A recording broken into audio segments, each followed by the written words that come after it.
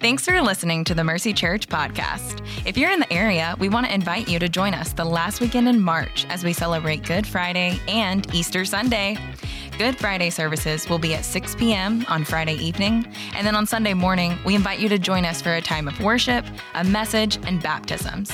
Bring your friends, your family, and if you feel so led, invite your coworker, cashier, or barista to join you. Services will be held at regular service times at all campuses. To learn more, visit mercycharlotte.com/events. Again, that's mercycharlotte.com/events.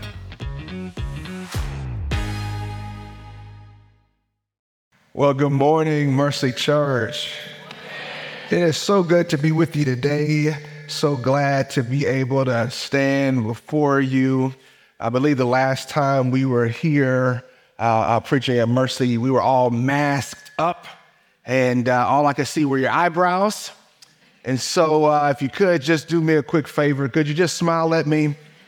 Oh, yes, you do have teeth. Praise God. Well, most of you do. Amen. I'm so thankful to be here, thankful for this church, the leaders, the elders, thankful for Pastor Spence. He is a dear, dear friend of mine, and I'm so grateful that he would let me come up here and just share my little Sunday school lesson and to get on out of you guys' way. Let's pray very quickly. Heavenly Father, we thank you, Lord, for this day. God, it is our pleasure and honor to be in your presence among fellow believers. God, I pray, as always, that you would humble your servant, make me as this microphone, that I would simply magnify the things you've said into me. Lord, let this word be good seed sown into our hearts, that is good soil, that will produce a harvest in our lives. And God, we would live lives of worship. And today I pray, God, that we walk away not saying that we heard a great sermon, but that we walk away saying we serve a great God. And Father, we'll be so humble to give you the glory and the praise and the honor. In Jesus' name we pray, amen. Amen. Well, church, I got to be honest with you. I've been here a few times, so today I'm going to be super, super transparent. Be honest. Spence told me to act like I'm at home, so I'm going to do that. Back in 2017, I remember at our church at Vertical, we had our Christmas services planned. And we had 3 services planned for our Christmas services, and we had tickets so that way we wouldn't overpack one of our services. And guys, by the grace of God, we had sold all of our tickets. They were free, so I don't think we were selling tickets to church. But I don't know another way to see it. But the services were packed. We were sold out of all our services. And I was headed to our services on that morning, my wife and I leaned over to my wife, and I said to her, babe, I don't want to preach today. I said, actually, I don't even want to go to church today. I think I'm just going to go past the church and go to my mother's house. My mama lives about 2 miles from our church. And I said, I know if I show up at my mama's house, she's not going to ask me any questions. She's going to only ask really one important question, and she's, what do you want for breakfast? My wife laughed until she realized I was dead serious. Y'all, I didn't want to preach. I didn't want to go to church. I was exhausted. I was tired. I went to about a mile past the church, and my wife said, babe, for real, we got to go to church. So I turned around, and we went to Vertical Church, and we preached 3 services, and the gospel was proclaimed. Worship was lifted up. People made decisions to follow Christ. And by all stretches of imagination, and most situations would say this was a good Sunday, but I left incredibly empty. I remember that next Sunday, we closed our church for the last Sunday of the year. About 6 times a year, we have Sundays of rest, and we close our church service. And I was like, man, you know what? I need this Sunday for sure, because something's wrong. Because I love to preach. And that morning, I didn't even want to go to the church that I had planted. The next Sunday goes by and nothing happens. I still feel the same. Now it's the first Sunday of the year. I still feel empty. And most preachers, if you're like me, when you've lost your motivation and inspiration to preach, you go hear another good preacher. Because good preaching makes you want to preach. Like good cooking makes you want to cook. I'm assuming. I don't cook. So I went and listened to, I went to Summit Church at Apex campus. They had Saturday night services. So I was like, I'm going to go sit in the back of the church and maybe JD, I have a good word for him and I'll be ready to go the next morning. Y'all, and I wasn't. And after that service, myself, my wife, a few of our leaders, we went out and we went to dinner, and I got a phone call around about 9 o'clock from our facilities director that said, hey, Pastor, I don't know if you heard, I got some bad news for you. I said, what's going on? He says, a pipe has burst in our church, and our entire church is flooded. I rushed to our church to see water coming out of the doors of our church. I walk in and I'm slushing through water in our sanctuary, and I stand up on our platform. I gotta be honest with y'all, I wasn't angry. I wasn't sad. I wasn't disappointed. Can I be honest with y'all? I was relieved, because now I don't have to preach tomorrow morning. Remember that in that moment, I knew something was wrong with me. Can I be honest? I didn't know it then, but I was in the middle of depression. I later went to my primary care physician, and my doctor told me, Ryan, I have to diagnose you today with a severe case of clinical depression. That was 10 months after that year. Strangely enough, I was in the middle of a sermon series preaching through the book of James, preaching a sermon series entitled The Keys to Joy. And after part 3, I stood before my church and asked for prayer. I was depressed. I was exhausted. And today I want to talk about this because there was something I learned in that season.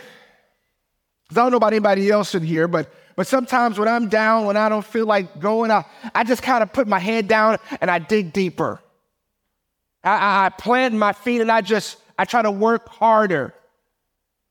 And this depression had driven me into some dangerous places. Yes, it drove me to the Word. Yes, it drove me into biblical community with people like Spence Shelton who called me and cared for me and looked out for me and treated me well. But it also drove me to some not so good places. It drove me to isolation in times. It drove me to overeating. It drove me into some of my besetting sins. It drove me into misunderstanding who I was in Christ. And I had to learn to do this one thing, and I want to share this with you today. I had to learn to raise my gaze. Because I learned in my experience of depression that oftentimes I was looking at the wrong thing too long. And today I want to walk with someone today through what I believe is really important, especially in our cultural context, that we learn to raise our gaze to look upon Jesus. And I'm not here saying arrogantly that one sermon is going to deliver you from depression. Don't look at me and think this sermon is going to do that. But I'm here today to help you learn that in every situation and circumstance that we need to learn to raise our gaze. I hope today that if you are not looking at Jesus, that by the time we're done together, you will be looking to Jesus. And there's a story in 1 Kings chapter number 19. I want you to meet me there. That I believe that we can look at that can help us not necessarily look at a model. For those of you all that are young preachers here, sometimes we approach the text trying to find a model, but other times we approach the text and see it as a mirror. And I want to go to 1 Kings chapter number 19, verse number 4. I want to read these verses for you today. I'll be reading from the ESV, if that's all right with you. Verse 4 says, "But he himself went a day's journey to the wilderness and came and sat down under a broom tree. And he asked that he might die, saying, 'It is enough now, O Lord. Take away my life, for I am no better than my fathers.'" I know this may not be everybody here, but it may be somebody here. Have you ever been in that place where you were just tired of everything? Have you ever been in that place where it just seems like everything that you do is broken? Everything that you try to accomplish falls. And you've been in that place so long that you start to believe that it's not everybody else, it's completely me. Y'all, that's where I was in 2017. And today I want to walk us through what the Lord shared with me and how he encouraged me and some things that I saw in my own mirror. But before I do that, I got to give two contextual frameworks for us to understand these verses at verse number 4, 1 Kings chapter number 19. The first thing you got to know is what's happening here at 1 Kings. If you don't know, the book of Kings, the book of 1st and 2nd Kings is actually just a history and understanding of the kingdom of Israel, the kings of Israel, and their division of the kingdom of Israel. Their rise and fall, and the prophets that came on behalf of the Lord to speak to them, oftentimes trying to get them to turn back to God.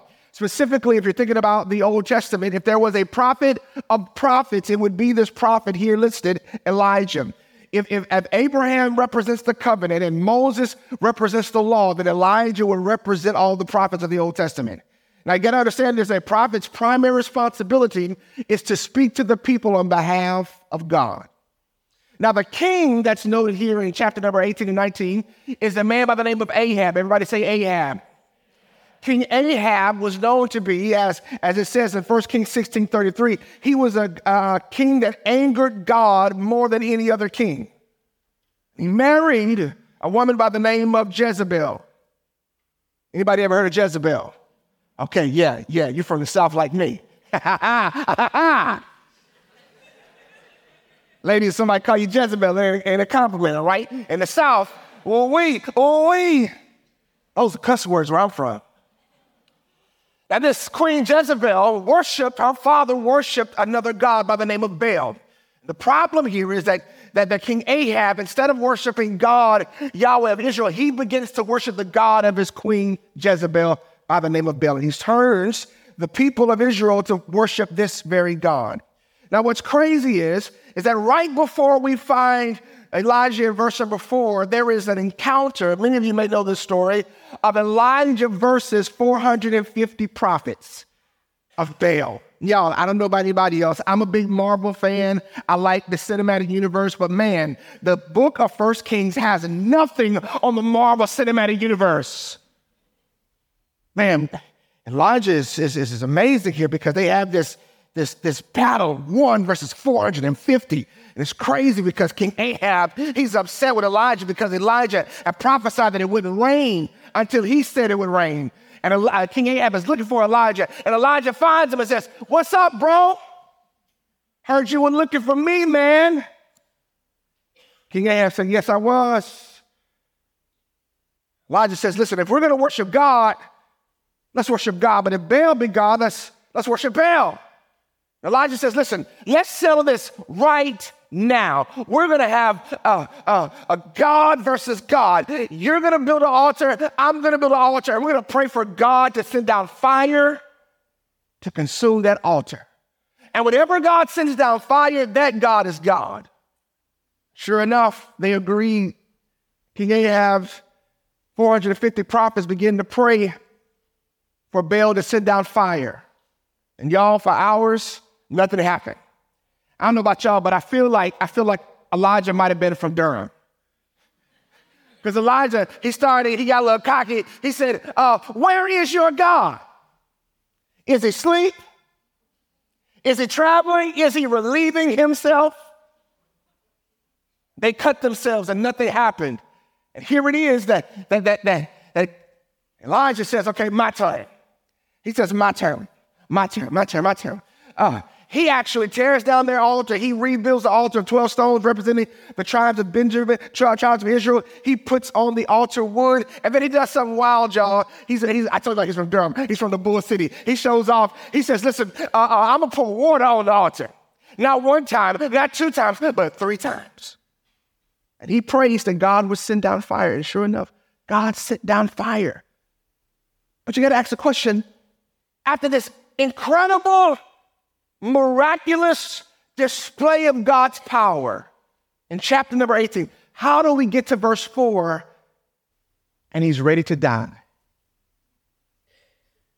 He's ready to die. He says, "God, take my life." See, this is what I want you to understand. Write this down if you can. Good students take notes. The depression doesn't happen in a moment. It happens over time. Write these down if you can. I won't spend too much time on them, but it starts with disappointment.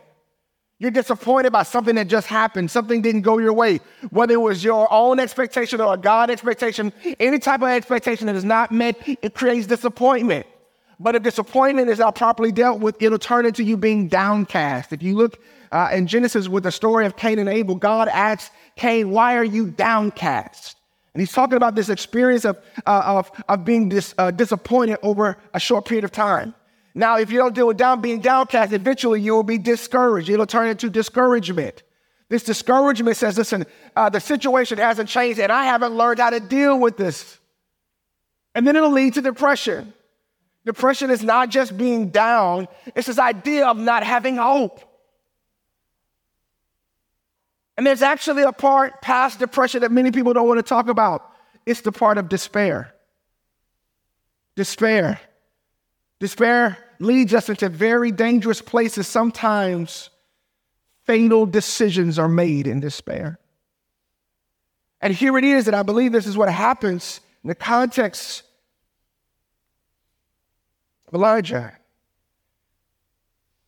And I want to give you 3 areas that we need to learn to raise our gaze. Write these down. This is where we're going today. The 3 areas we need to raise our gaze is we need to raise our gaze in our situation evaluation, our self-evaluation, and our sovereignty evaluation. Our situation evaluation, our self-evaluation, and our sovereignty evaluation. I wanted to suggest to you today that you are not good at evaluating situations. I know you say, yes, I am. I'm going to tell you, no, you're not. I believe we'll see this right here in the text in chapter number 19, verse 1 through 3, because we got to go back. Why is he saying, why is he running? Why does he want to die? We got to have some context here. Let's go back to verse number 1 of chapter number 19. It says, Ahab told Jezebel all that Elijah had done and how he had killed all the prophets with the sword. Then Jezebel sent a messenger to Elijah saying, so may the gods do to me and more also if I do not make your life as the life of one of them by this time tomorrow. Then he was afraid and he rose and ran for his life and came to Beersheba, which belongs to Judah, and left his servant there. You got to see this. So Elijah performs this great miracle. King Ahab goes back and tells his wife what happened in the light pillow talk. And she says, say word, I'm going to send him a message telling him I'm going to kill him by this time tomorrow. And he runs for his life.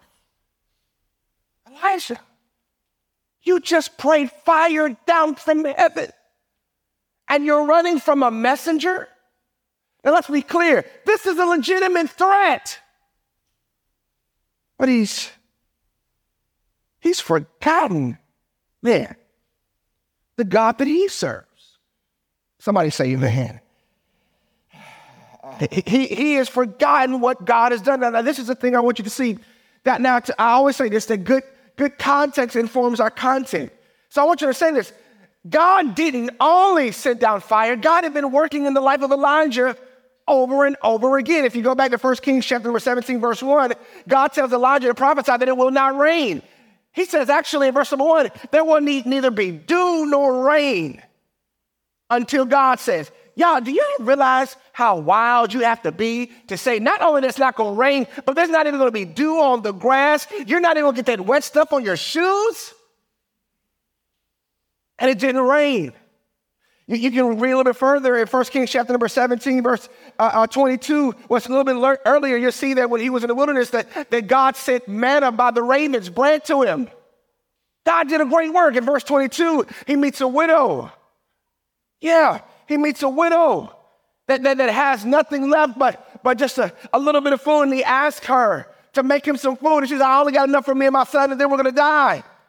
And he says, no, go make it. And sure enough, she opens up Golden Corral. The salad bar, the taco bar, the steaks, they're all there.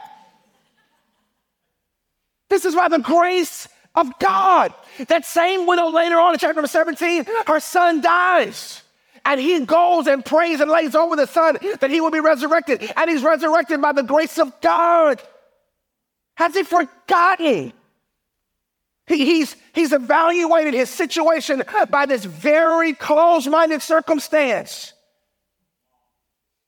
Right here, let's look at the text. I just told you that fire came down. Let me just read it to you one more time. 1 Kings 18:37-40. Watch the prayer that he prays and watch what God does. He says, answer me, O Lord. Answer me that this people may know that you, O Lord, are God, that you have turned their hearts back. Then the fire of the Lord fell and consumed the burnt offering and the wood and the stones. Lord have mercy, and the fire consumed the dust and licked up the water that was in the trench. And when all the people saw it, they fell on their faces and said, the Lord, he is God. The Lord, he is God. And Elijah said to them, seize the prophets of Baal. Let not one of them escape. And they seized them, and Elijah brought them down to the brook of Kishon and slaughtered them there. God answered Elijah's prayer exactly like he asked. But he was not a good evaluator of his situation. Write this down if you can. We cannot misread conflicts for conclusions. Can we be honest? There have been times in our lives when we've gone through a difficult situation and we've misread our conflict for a conclusion. And this is the issue that I see here in the text that he says, listen, I have this threat put on my life, and he assumes that it's all over. He's allowed this isolated incident to shape everything. Man, this is what I call an exaggeration of an evaluation. This is what I call an exaggeration of evaluation. I know right now, husbands, don't look at your wife right now, but I know my wife, she's good at exaggerating her evaluation. Some of y'all are guilty because you use words like this: never, always. Those are exaggerations of your situation. But this is what happens. We have this self-conversation. We're evaluating our situation, and it oftentimes causes us to get into dark places. Watch what he says in chapter number 19, verse 9-10. It says, there he came to a cave and lodged in it. He's talking to God. And behold, the word of the Lord came to him and said to him, what are you doing here, Elijah? He said, I am very jealous for the Lord, the God of hosts, for the people of Israel have forsaken your covenant, thrown down your altars, and killed your prophets with the sword. And I, even I, only am left, and they seek my life to take it away. Wait a minute, bro. You the only one? It's an exaggeration of his evaluation. Can somebody raise your hand in here and say, I'm guilty? Lord, you don't ever answer my prayers. It never worked. Is that true, or is it just an exaggeration of your evaluation? This is false. We got it here in the text. I don't want y'all to think I'm lying. This is false on two accounts in the text. If we go back and read verse number 13 of chapter number 18, he says, he talks to this guy by the name of Obadiah, and he says this in 1 Kings 18:13, has it not been told to you, my Lord, what I did when Jezebel killed the prophets of the Lord, how I hid 100 men of the Lord's prophets by 50s in a cave and fed them with bread and water? Wait a minute. Elijah, you said you were the only one left. False, not true. There are at least 100 in caves eating bread and water. But do you see the exaggeration of the situation? Let me see, I'm going to go ahead and give you another one. He actually shows us this in 1 Kings chapter 18, verse 39. There's another one. He says, and when all the people saw it, they fell on their faces and said, the Lord, he is God, the Lord, he is God. Wait a minute, Elijah, you said everybody turned from God. We have it just in the previous chapter where the fire came down, they saw it, and they all fell down in worship. But I want you to see how if Elijah exaggerates his observation of his situation, it makes him feel like things are worse than they actually are. How are you observing your situation? See, this is one of the things I had to learn about the first, that I could not be left alone to my own observation of my personal situations. I need the gospel. I need God's word. I need biblical community to help me see my situation. The fall in Genesis chapter number 3 creates a distortion in ourselves, in how we not only view the world, but how we view ourselves. I would always encourage people that you need both biblical care and clinical care when it comes to depression. Somebody say amen. And I remember going to see my therapist, and my therapist helped me understand. One of the things that she told me, she says, Ryan, I'm not trying to help you understand that what you're seeing is not true. What you're feeling is not real, but I want you to understand it's not all.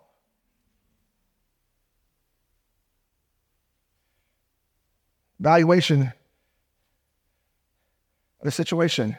See, we're not trying to get a second opinion. We're trying to get a complete one.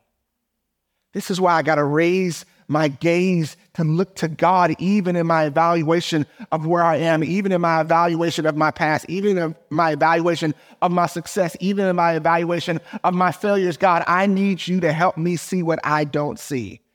Because it may be exactly how I feel. It may be real, but it's not all. See if I can give you another example of this. Some of y'all may remember this back when we were taking COVID tests. Yeah. Some of y'all may remember when you got a little cough. People will look at you. Ugh. What is that? You're like, it's my allergies, I promise. Sure. Look at your test. And y'all remember those first tests that we got with that rapid test? Y'all remember the rapid tests? You can go get it from Walgreens, CVS. You might be able to get out of the vending machine. They were just giving them away. You know, the rapid test was wild because, people would take the rapid test and, you would do the swallow on your nose like this. And then you would put the stuff in the thing and you would switch it around and you would pour it out. Yep. It's okay. I ain't the only one that took a rapid test. God bless you. And so the rapid test was wild because the rapid test you would get, let's say you got a positive. And you was like, uh-oh. And you would say, I don't feel sick. you may be like me, I'm a fat kid at heart. I would go eat a piece of food. Tastes good to me. I can still got my taste. I'm good, I'm cool. Go by the Febreze plug-in. No, it still works. You take another test, a rapid test. Positive again? I think I'm good. I don't feel like anything's wrong. And there will always be somebody, some germaphobe, and they would tell you, you need to go get the PCR test. Y'all remember PCR test? Yeah. See, that was the real test. Because that one, you go to the doctor, and the doctor would actually do it, because you would say, well, maybe there's something wrong that I did at home. I must have did it wrong. That's why I got a positive, because I got a false positive. And see, I want you to see this, because some of y'all wouldn't tell nobody that you had COVID until you took the PCR test. The rapid test was positive, but you didn't trust it. Here's what I'm saying. Sometimes we're doing rapid evaluations of our situation. And we need to say, God, I need you. God, help me see. Because I trust what you see over what I see. Maybe there was a user error in the evaluation. What have you been evaluating rapidly that has not been submitted to God? So the first thing we got to raise our gaze. I got to look to God in these situations. The second thing we got to do is raise our gaze in our self-evaluation. Right now, if you can't, get you to take notes. Self-evaluation. If we need to raise our gaze in how we evaluate our situations, we need to raise our gaze in how we evaluate ourselves. It's right here in the text. I want you to see this because I want you to understand that depression often speaks not to what has happened, but who we think we are. I'm not merely discouraged by what has happened, but I'm depressed because of how I see myself in light of what happened. We're still in verse number 4. Let's watch the text. It says, but he himself went a day's journey to the wilderness and came and sat down under a broom tree, and he asked that he might die, saying, it is enough now, O Lord, take away my life, for I am no better than my fathers. That's it right there. Underline in your Bible, I'm no better than my fathers. You see that? He just compared himself. That was his, I'm no better than my fathers. He's comparing himself. I want you to understand, what is he talking about? His issue is that the prophets that came before him, that's his fathers he's talking about. The prophets that came before him, they couldn't turn all of the people's hearts back to God. And so what Elijah is saying, because everybody would not turn their heart back to God, because Jezebel didn't capitulate to my offer, because she will not acknowledge God as Yahweh the Lord God, I have failed. And because I have failed, that must mean I am a failure. This is where danger comes because we're not good at evaluating ourselves. I would tell us that we have three problems that we all have to struggle through. We have to struggle through the sin problems. You got to suffer through suffering problems, but we also got to suffer through identity problems. What is your identity in? Is your identity in your performance? Is your identity in your results? Or is your identity found at the foot of the cross? See, Elijah had put his identity and performance. He had expected Jezebel to concede that God is God, and because she didn't, he felt like a failure. What have you used as a description that has become your definition? Don't let what may be your description become your definition. I am not what I have done. Yeah. I want to give you 3 or 4 warnings. I believe that are places that we can, if we're not careful, be places where we fall into this trap of misevaluating ourselves. I will give you number 1, write this down, ministry output. Ministry output. Right after ministry output, we are susceptible, stay with me, to miss or interpreting ourselves having a poor self-evaluation. And I don't mean ministry output like just serving at the church. I don't mean like just on the platform in kids ministry. Serving anybody on any level is ministry. If you're serving at your job, your family, you're a caretaker, your children, man, let's be honest. That can be exhausting. Somebody say amen. It can be exhausting. I know you love your children, but man, my God. Oh, my wife and I planned a cruise this summer, and she asked me this crazy question. She said, are we taking our children? Ew. I said, we're going on vacation, not a trip.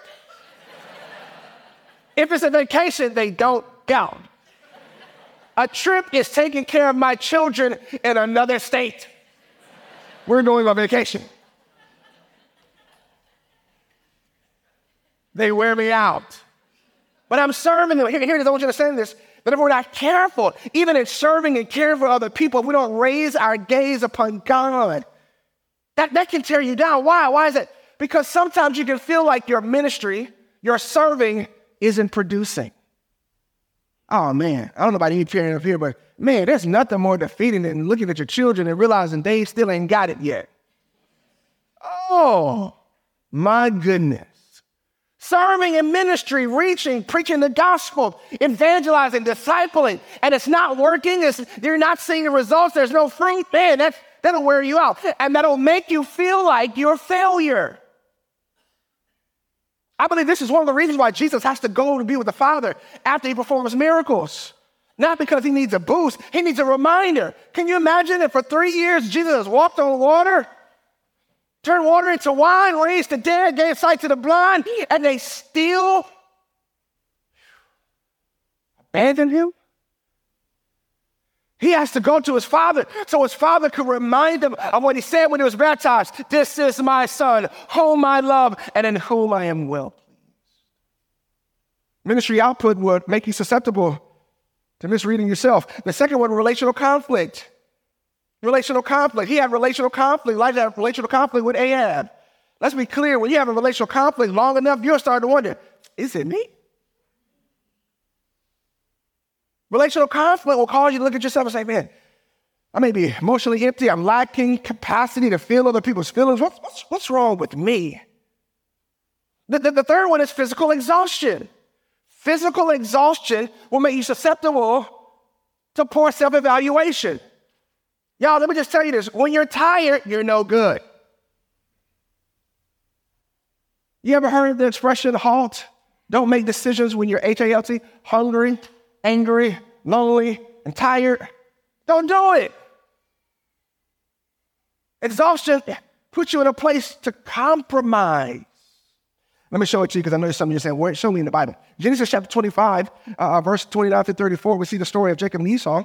And when Jacob sells his birthright, watch the text, verse 29. Once when Jacob was cooking stew, Esau came in from the field and he was what? Exhausted. And Esau said to Jacob, let me eat some of that red stew, for I am what? Exhausted. Therefore, his name was called Edom. Jacob said, sell me your birthright now. Watch this. Esau said, I am about to die. Of what use is a birthright to me? Do y'all see that? There was an evaluation of the situation. He wasn't about to die. You think stew is going to save your life? Come on, Brody. He wasn't about to die. But I want you to see this. His exhaustion positioned himself for a poor self-evaluation. Are you getting rest? Or you just keep grinding? Keep grinding. I want you to see this, that Jacob is smart. Jacob says, sell me your birthright. The key word there is now. Because Jacob understands that if I wait 3 weeks, you won't be exhausted anymore, and you might not be willing to sell me your birthright. You see it? Exhaustion, physical exhaustion. You're not careful. The fourth one, last one right here, is situational victory. Yeah, I said it.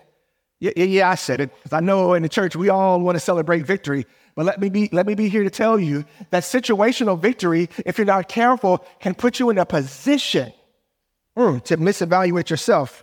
Because I would tell you that situational success can lie to you. I'll say it again. Situational success can lie to you. Because situational success can make you feel like you're something that you're not. Situational success can make you feel like you can do something that you can't. Just because you're good at one thing doesn't mean you know everything. Just because you're an expert at one thing does not mean you know everything. So we got to be careful. It's kind of like going to the carnival. Y'all ever been to the carnival and they have the little fun house and they have the fun house mirrors. Y'all know the mirrors that make your legs look long and your head look big? No? Y'all never been to the fun house? We got to go. We got to do this. In the fun house, the mirror is a picture of you, but it's a distorted picture of you. That's how oftentimes we see ourselves. We've got to be careful of that. Last point, we're closing right here. The band could get in place and jump on the keys, help me land this plane right here. That would be helpful. Here it is. We got to raise our gaze in our situation evaluation. We got to raise our gaze in our self-evaluation. But here's the last thing. We got to raise our gaze in our sovereignty evaluation. Man, this is important here.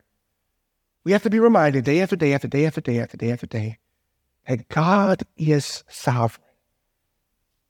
And we have to raise our gaze above our situations, above our circumstances, above our experiences, and see that God is sovereign in every single thing. Elijah needed a reminder to remember that God was still all-powerful. If I'm honest here, at times my depression has not just impacted only how I saw my situations. It hasn't just impacted how I saw myself, but if I'm honest, it's also impacted how I see God. I've had my own pity parties saying, God, you didn't do it. God, you failed. God, why didn't you respond? God, maybe you can't. I needed God to remind me. We see 4 areas right here of provision. Right there in 1 Kings chapter number 19, verse 5-8. The Bible says that when Elijah goes out and he prays to die, God shows up. Y'all, read verse 6. And look and behold, there was at his head a cake. Y'all, I assume that it was a little Debbie cake. Because if God was going to leave anything on a stone before my head, it better be little Debbie. He's sovereign. He is a provider. Then he shows Elijah his power. Verse number 9-10 says, there he came to a cave and lodged in it, and behold, the word of the Lord came to him and said, what are you doing here, Elijah? He said, I've been very, very jealous, the Lord God. Elijah went there to rebuke God. And God says, let me show you my power. Right there in verse number 11. He stood out of the mountain before the Lord, and behold, the Lord passed by, and a great and strong wind tore the mountains in broken pieces and the rocks before the Lord. But the Lord was not in the wind, and after the wind, an earthquake, but the Lord was not in the earthquake. He said, listen, I got power even when I'm not in it. You got to be reminded of my power. Here's the third one, proximity. Write it down real quickly, proximity. I love this, verse number 12. And after the earthquake, a fire, but the Lord was not in the fire. And after the fire, listen to this, church, a sound of a low whisper. And when Elijah heard it, he wrapped his face in his cloak and went out and stood at the entrance of the cave. And behold, there came a voice to him saying, what are you doing here, Elijah? Y'all see proximity? Y'all, I don't know if y'all noticed, you can't whisper from afar. Oh, Jesus. He says, I'm going to whisper to you to let you know I'm right here with you. How do we know that presence is what he's trying to communicate here in the text? The reason why we want to know that it's presence is because Elijah walks out and he wraps his face in a cloak. Why does he wrap his face in a cloak? He understands that he is at Mount Horeb or Mount Sinai. This is the same place where God met Moses with the 10 Commandments. Y'all may remember this about Moses. When Moses was receiving the 10 Commandments, the Bible says he turned his face and he hid his face in the cleft of the rock because if he saw God, he knew he would die. Elijah says, oh my goodness, it wasn't in the fire, it wasn't in the earthquake. Man, I know, and I'm in the presence of God. And then lastly, 1 Kings 19:15 through 16, we see that God is sovereign in his plan. Y'all, it says that for the next few verses that God still wanted to use Elijah to anoint and bless, but there will be 7,000 people who had not worshiped Baal. God still has a plan. Y'all, this sermon reminds me of a hymn entitled, Turn Your Eyes Upon Jesus. The words to this chorus simply say, turn your eyes upon Jesus. Look full in his wonderful face. And the things of earth will grow strangely dim in the light of his glory and grace. That's my invitation to you. Turn your eyes upon Jesus. You're not good at situation evaluation. You're not good even at self-evaluation. You need Jesus to help you see yourself. You need Jesus to help you see your situation. Today, I want you to ask yourself, where is my gaze? Am I looking at the situations too long? Have I lost focus of Jesus? I don't go to God to tell God how big my problems are. I go to my problems to tell them how big my God is. Mercy Church, raise your gaze. It's not a denial of what you're experiencing. It's not a denial of what you're walking through. Look to Jesus. Heavenly Father, we thank you, Lord, today that you're worth looking to. We thank you, God, today that you are the one we need to keep our hearts fixed on. Lord, I pray today in this room, and maybe somebody here that has been discouraged, disappointed, downcast, maybe even depressed.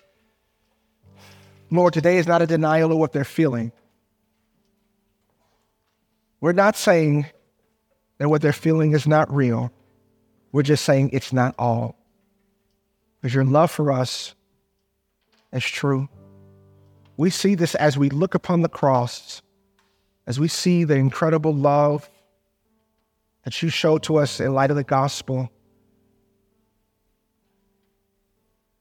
that you alone are worthy of our gaze.